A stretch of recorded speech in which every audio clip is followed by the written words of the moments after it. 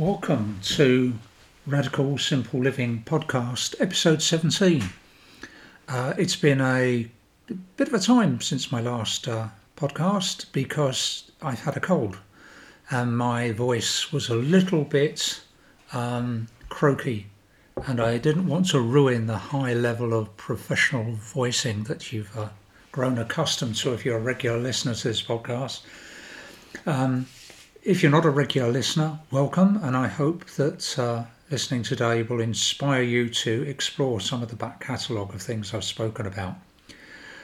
We're concerned here with radical simple living, and we understand that this has two outlooks. One is a very practical outlook, what we need to do every day to ensure that our life is as simple as we can get it, or as simple as we want it.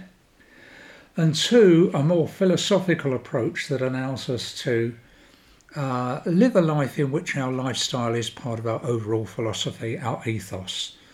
And to do that, we need to flip around between the incredibly practical and the theoretical.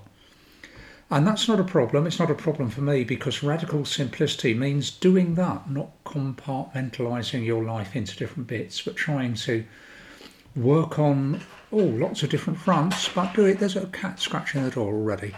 I'm going to have to stop. I'm sorry. I asked all those cats if they had any needs before I get started, and they all shook their heads. And as soon as I start and one of them decides they want to do something, I'm sorry. Now, the topic of today's podcast is all about a quote. And normally I can tell you where quotes come from, but this one has a bit of a history lost in obscurity. If you go on the internet, it says all kinds of people said it first, and you can find all kinds of variations on it. I first came across it in a Quaker publication from the Ohio Yearly Meeting of Quakers, and this was many, many decades ago. Now, they may have been the first people to say it or use it. It may have been said in meeting. I don't know. They may have been encapsulating an idea that came from somewhere else. I don't know. All I do know is lots of the people that claim to have said it first, or have it claimed about them saying it first on the internet, cannot be true, because I knew it before that time. And this is what it says, quote, "Remember, you don't have to do what everyone else is doing." Here it is again. Remember, you don't have to do what everyone else is doing. Now, that's very important. To me, it seems fundamental to a radical, simple living lifestyle, that you're more concerned with what you're doing and why you're doing it than if you're doing the same as everybody else does, or everybody else would want you to do. So wrapped up within that quote is the whole idea of nonconformity. And so the questions I'll be addressing today are: to live a radically simple lifestyle, do you need to be a nonconformist? The next question is, what exactly is a nonconformist? And the third question is, are you a nonconformist? Only you can answer the last question yourself, I suspect. So here we go. Now, the word nonconformity was originally used in England in a religious setting way back in possibly the 17th century, maybe even earlier, maybe the end of the 16th century. And it was used to describe somebody who wasn't a member of the Church of England. In other words, if you didn't conform to what the Church of England said, you were a nonconformist. And being a nonconformist in those days meant you couldn't be buried in a churchyard. You couldn't be married in church. You couldn't be, you couldn't be christened in church. The fact you're a nonconformist means you wouldn't want that, but there we go. And you couldn't do other things. You couldn't go to university.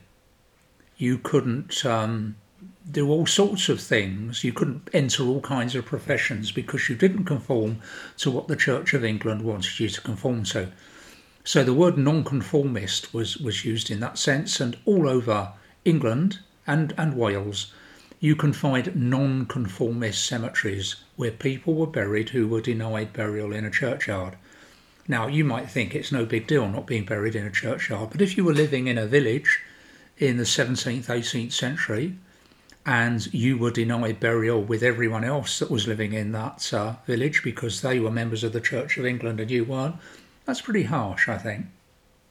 Now, over the years, the word nonconformity has developed other meanings, and we'll look at a couple of those now. Nowadays, the word nonconformist has lost its religious history, for most people anyway, and the word nonconformist is somebody that doesn't play the game in the way other people do it.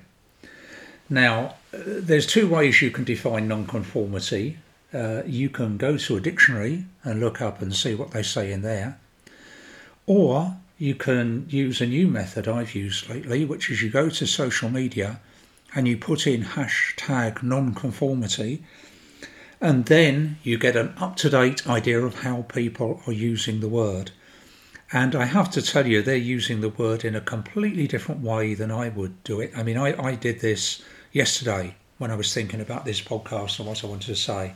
And I put in hashtag nonconformity, and what do I get? I get lots of pictures of celebrities attending award ceremonies wearing completely ridiculous costumes and beaming in front of the camera, and there's the hashtag underneath them, nonconformist or nonconformity. And of course, they're not nonconformists and they're not exercising nonconformity. They're doing what they and their publicity agent has decided would be a good idea. Oh, you go to this awards ceremony, we'll get so-and-so to design you an incredibly weird outfit that everybody will look at. You'll get your photograph all over the glossy magazines and newspapers, and you'll be featured on media news bulletins, and Twitter and Facebook will love you, and it'll all be wonderful. The fact that to those of us that are simple livers, that this is an entire waste of resources. And the fact that a celebrity puts on a stupid costume says more about exhibitionism than about nonconformity. These people are doing exactly what every other celebrity does. They're not nonconformists at all. So I would rule out that meaning whatsoever.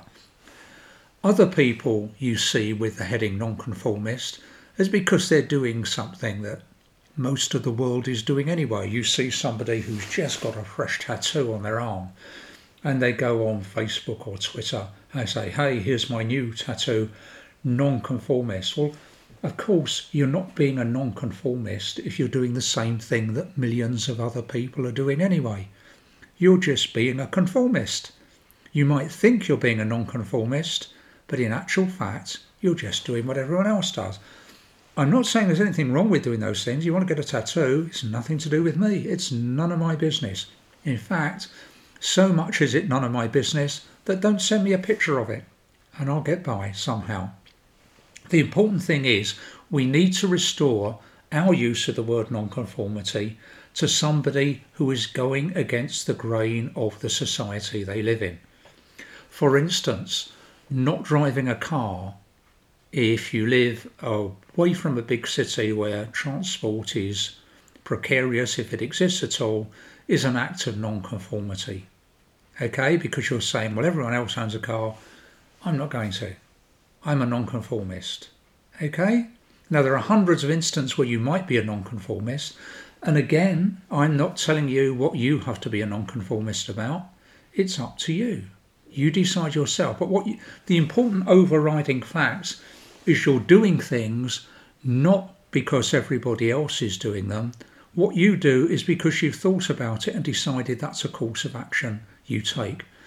If you live in a long street of houses with front gardens and everybody else has their front garden decked over or lawned or even that terrible environmental disaster AstroTurf, and when it comes to your front garden, you've dug it up and you've got some raised beds and you're growing fruit and vegetables in it, you're the only house on the street doing that, that is an act of nonconformity. You're doing fine. You're doing wonderfully because you're doing what you want to do. And that's what nonconformity is all about. History is littered with nonconformists. And what I want to do is to throw at you some of the names. I don't want this to become a list. Some of the names of historical individuals who have A, extolled the idea of simple living, and B, have led fairly nonconformist lives themselves. And we can think of a whole load of these. We're going to think about some individuals first of all. And I jotted down a list just before sitting down to record this. So some of them you will agree with, some of you will disagree with. And can I just say before I start on this listing of people, it's not going to be a list, it's going to be a listing, which makes it incredibly different. You will have something to say about some of these. You'll say, oh, when they were a boy, they pulled the legs off spiders. Or you will say, oh, they always left the toilet seat up. Or they never phoned their mother. There's all kinds of things you can say against these people, and that's not what we're talking about. Nobody's perfect. All these people have within their lives contrary aspects of their personality, just as you do, just as I do.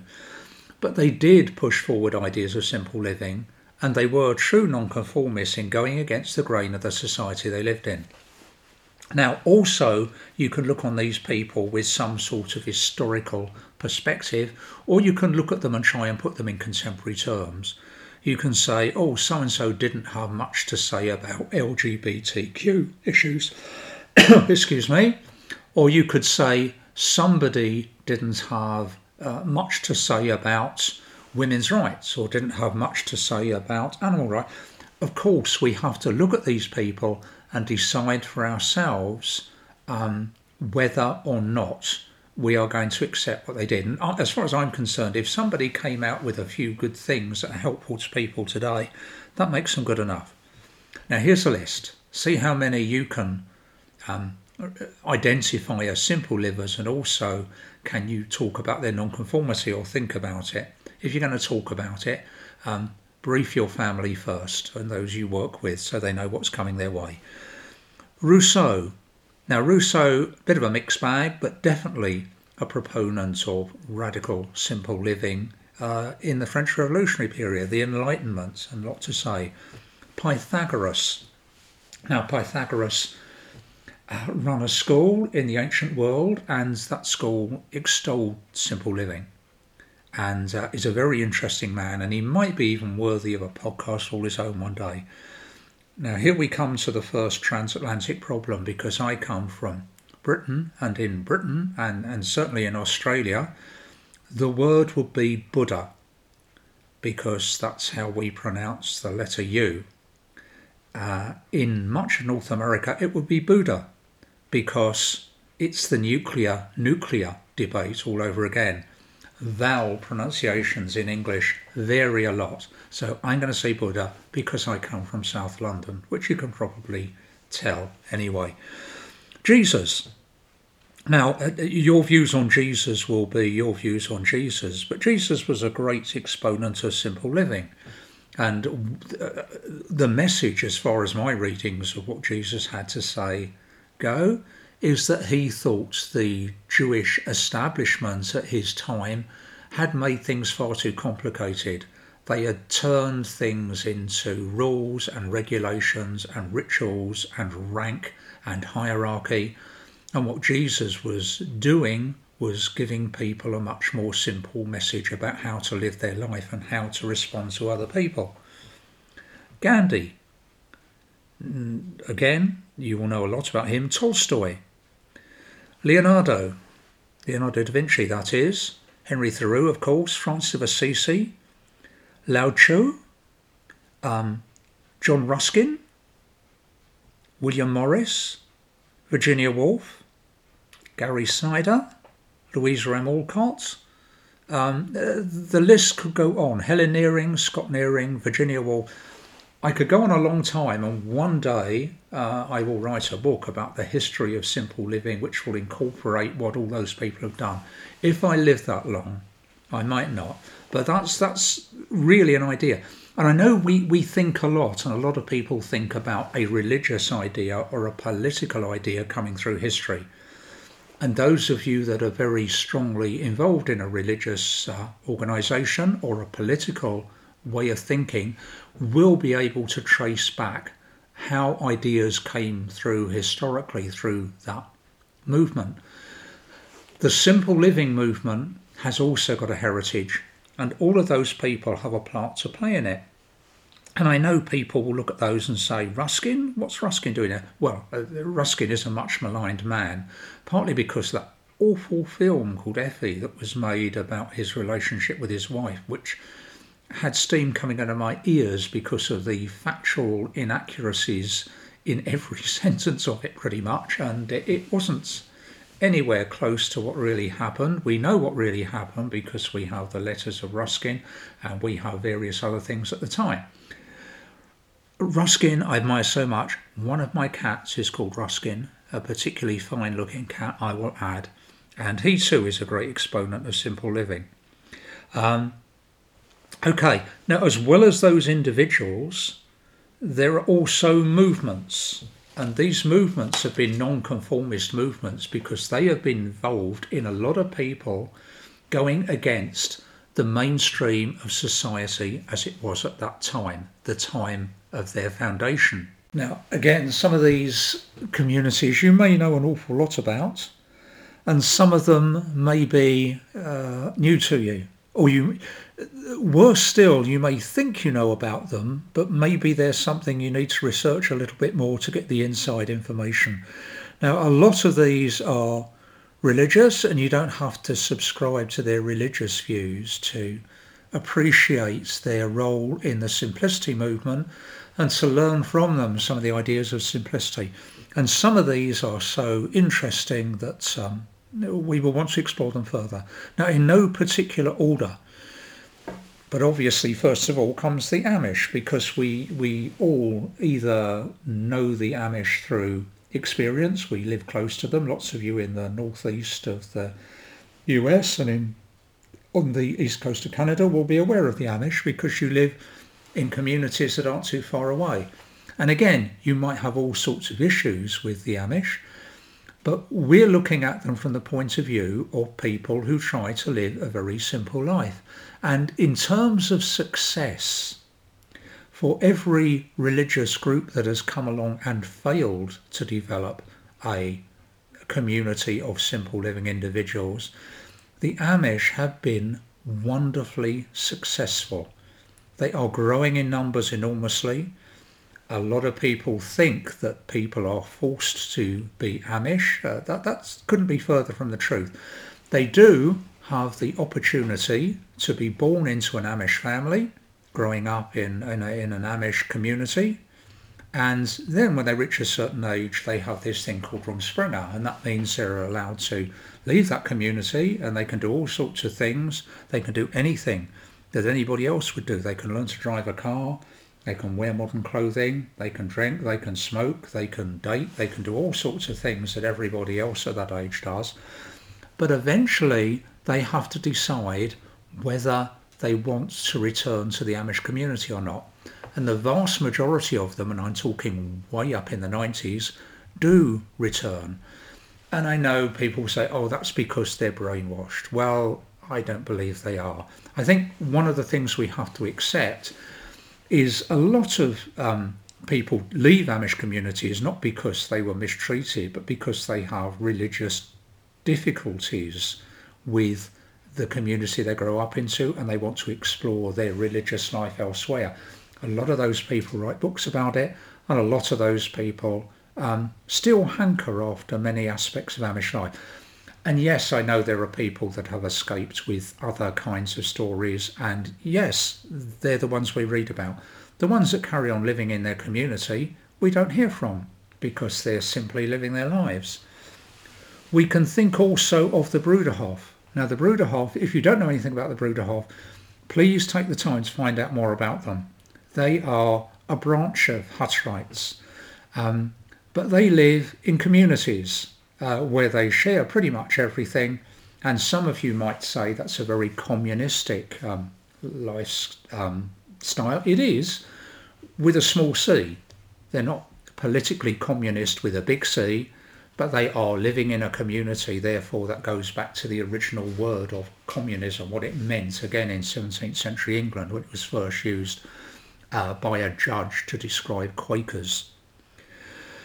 We can also talk about Quakers at this point. I'm a Quaker myself, and Quakers come in all different sizes and shapes and colours, but simplicity is at the heart of Quakerism. It's one of those things that all Quakers hold to be important, and for some of them it's more important than others, it's true to say. We can talk about Mennonites, and Mennonites also live like Quakers in the modern world, and some of them stick very closely to a traditional Mennonite approach of simplicity and dressing simply, and others of them don't. Others of them integrate fully in society whilst remaining Mennonites. We can think about Sufi Muslims. Now, I don't know if you've met Sufi Muslims. If you like Americana music, or if you like British folk music, he's a big name in both of them. Richard Thompson is a Sufi Muslim, and he's a very interesting man to look at and find out more about. And again, simplicity comes at the heart of their beliefs. And we can also look, of course, at all those Buddhist communities, and we can also look at more conventional conservative Christianity, if you like, in terms of the monastic tradition, about nuns and monks that live in a community very simply. Now, of course, the thing about monks and nuns, in Christian monks and nuns, is that they are celibate, and celibacy is an aspect of simplicity that might be too far for you. Tolstoy became celibate, not after living quite an adventurous life earlier on. I'm going to have to pause my throat for a minute. And a very interesting group called the Shakers, who were originally a subgroup of Quakers. They called themselves the Shaking Quakers, and that became Shakers over time. Lived very simplistic life in communities, making furniture. Shaker furniture, of course, will be known to most of you. They were the first people to market seeds, vegetable seeds, flower seeds, by harvesting them and putting them in little envelopes and selling them to people. That's a Shaker idea, and Shakers were very innovative. They had lots of ideas, lots of marketing ideas. They were good at business as well as good at simple living. Now, their model of celibacy was their downfall. They relied on people leaving them with children. Quaker communities would have children left with them, unwanted children born out of wedlock or some other idea at the time, which meant that to keep your baby would be a problem. So you go to the Shakers, where it will be looked after well, and it will be raised as a Shaker. And of course, whether that baby wanted to live in a simple celibate community is another issue. They probably didn't. But Shakers were renowned for all kinds of things, in particular their very advanced view of racial integration. People of all races became Shakers, and there was no problem there. They did die out, and it was the celibacy rule that probably did it.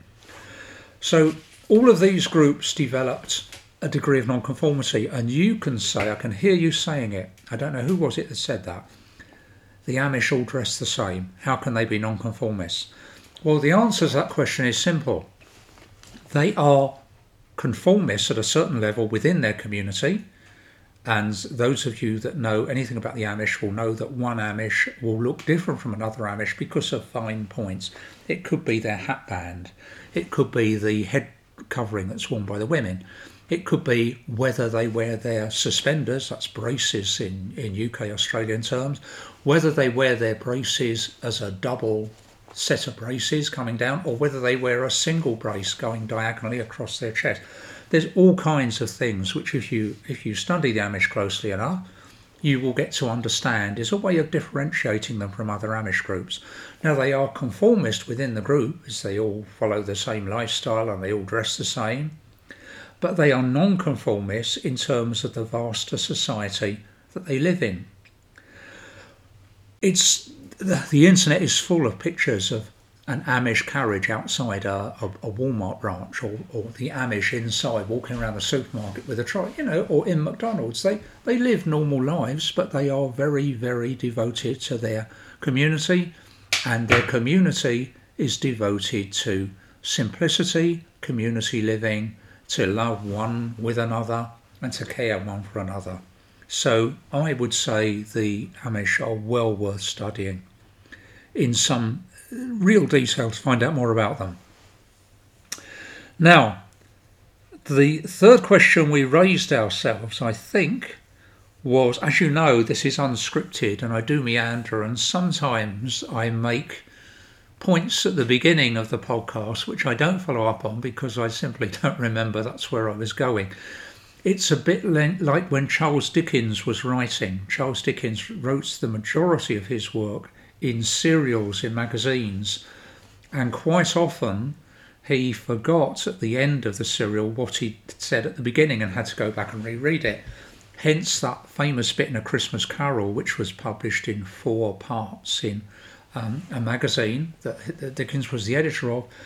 And in the first part he says, a spirit will visit you on each of the 3 succeeding nights. And then when Charles Dickens got to write the last instalment, he realised that he had written all the spirits visiting on one night, and so Scrooge has to jump up and say, the spirits have all visited me in one night, it's Christmas Day, and that kind of thing. It happens a lot. There's also a famous British soap opera on radio called The Archers, where one of the characters called... I can't remember her name, I'm not a listener myself, but one of the listeners has died 3 times. One of the characters has died 3 times because scriptwriters forgot they had killed her off sometime in the past. She never appeared, this character, but people used to talk about her, and on 3 separate occasions she died and nobody thought to write it down and remember it except those people who are aficionados of The Archers. If you're listening in a part of the world where you don't get The Archers, my advice is don't bother. In fact, there's a famous British scientist who lost the use of his legs, and somebody said to him, what's the worst thing about not being able to move about? And he said, it was Dewar, his name, if you're interested. He said the worst thing about it is if the Archers come on the radio and you can't get up to turn them off. I leave that with you. I'm sorry for insulting all our Archers listeners out there. Okay, are you a nonconformist? Well, the fact that you want to live a radical, simple life, and I take it that's why you're listening, suggests to me that you are a nonconformist. And how do you show that you're a nonconformist to the rest of the world? Well, the first thing is you don't have to. There's no good reason, if you don't want to, that you can't walk down the street and people don't think you're a nonconformist. People think you're quite a regular person. They might, if they talk to you, discover the true nature of your nonconformity, and that's fine. Or you might want to use your nonconformity in some way which shows the world you're a little bit different.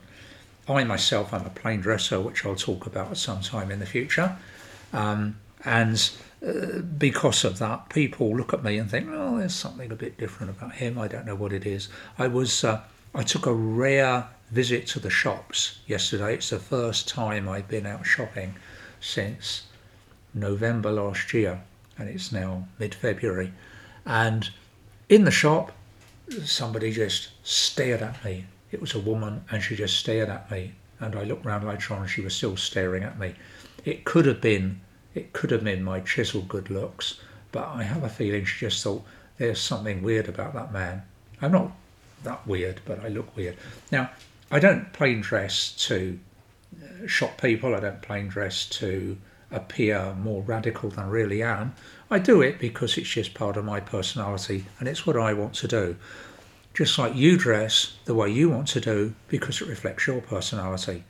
And if you tend to dress in a way that is different from the rest of the world, that's your business. Nobody else has the right to tell you that. If you prefer to turn your front garden into a vegetable plot, that's nobody else's business. That's your. Perhaps you'll persuade somebody else to start doing the same thing. So part of being a nonconformist is about doing things your own way.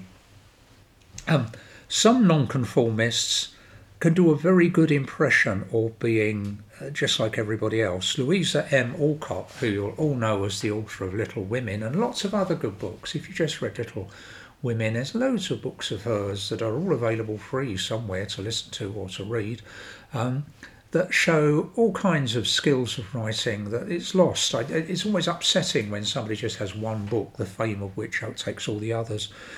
But Louisa M. Alcott was a friend of Thoreau and of Emerson. Her father, Charles Bronson Alcott, was an incredibly nonconformist man. He was a nudist at one time, and he started a community called Fruitlands, which was dedicated to growing fruit. The nudity went badly wrong because it gets pretty chilly in Massachusetts in the winter, and he had problems there. And I'm afraid Fruitlands went the way of many of these institutions in proving to be a commercial failure. But Louisa M. Alcott wrote these books, and in the book she doesn't suggest, it's said that her family in Little Women and the books that came after it, Little Men and Joe's Boys and all of these books, that it was her own family she was writing about. But she dressed up her family to look more conformist. In Little Women, her father is away fighting in the Civil War, and you're aware that the family is a bit different from the other families around them, principally because they seem to ignore all class boundaries that did exist in New England at the time. New England, because it was settled with a lot of people from England, had a class structure built into it. And Louisa M. Alcott's characters ignore and break down this class structure very refreshingly. Her real life was much more nonconformist, and if you read some of her non-fiction writing, you get some view of that. The same with Virginia Woolf, who, to read her novels, you would think, oh, she's not very nonconformist. She was the most nonconformist person you can imagine in all sorts of ways, and the more you find out about her life, the more you realise this. And I think I touched on something quite important here. Throughout history, it has been far easier for men to be nonconformists than for women to be nonconformists. People would say, oh yeah, Henry Thoreau, he's a bit weird living in the woods. Never mind, it's Henry.